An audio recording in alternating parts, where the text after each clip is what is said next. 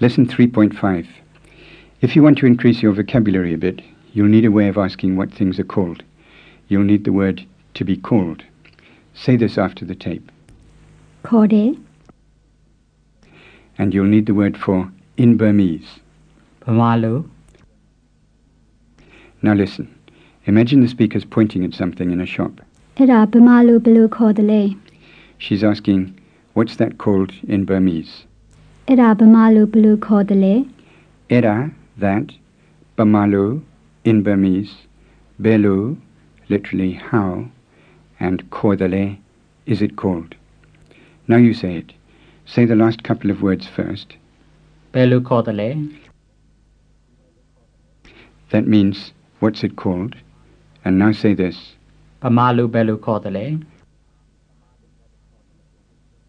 That means, what's it called in Burmese? And now say the whole question. Era Pamalu Belu Kodale, What's that called in Burmese? Now here's a gap for you to ask the question. Era Bamalu Belu Kodale,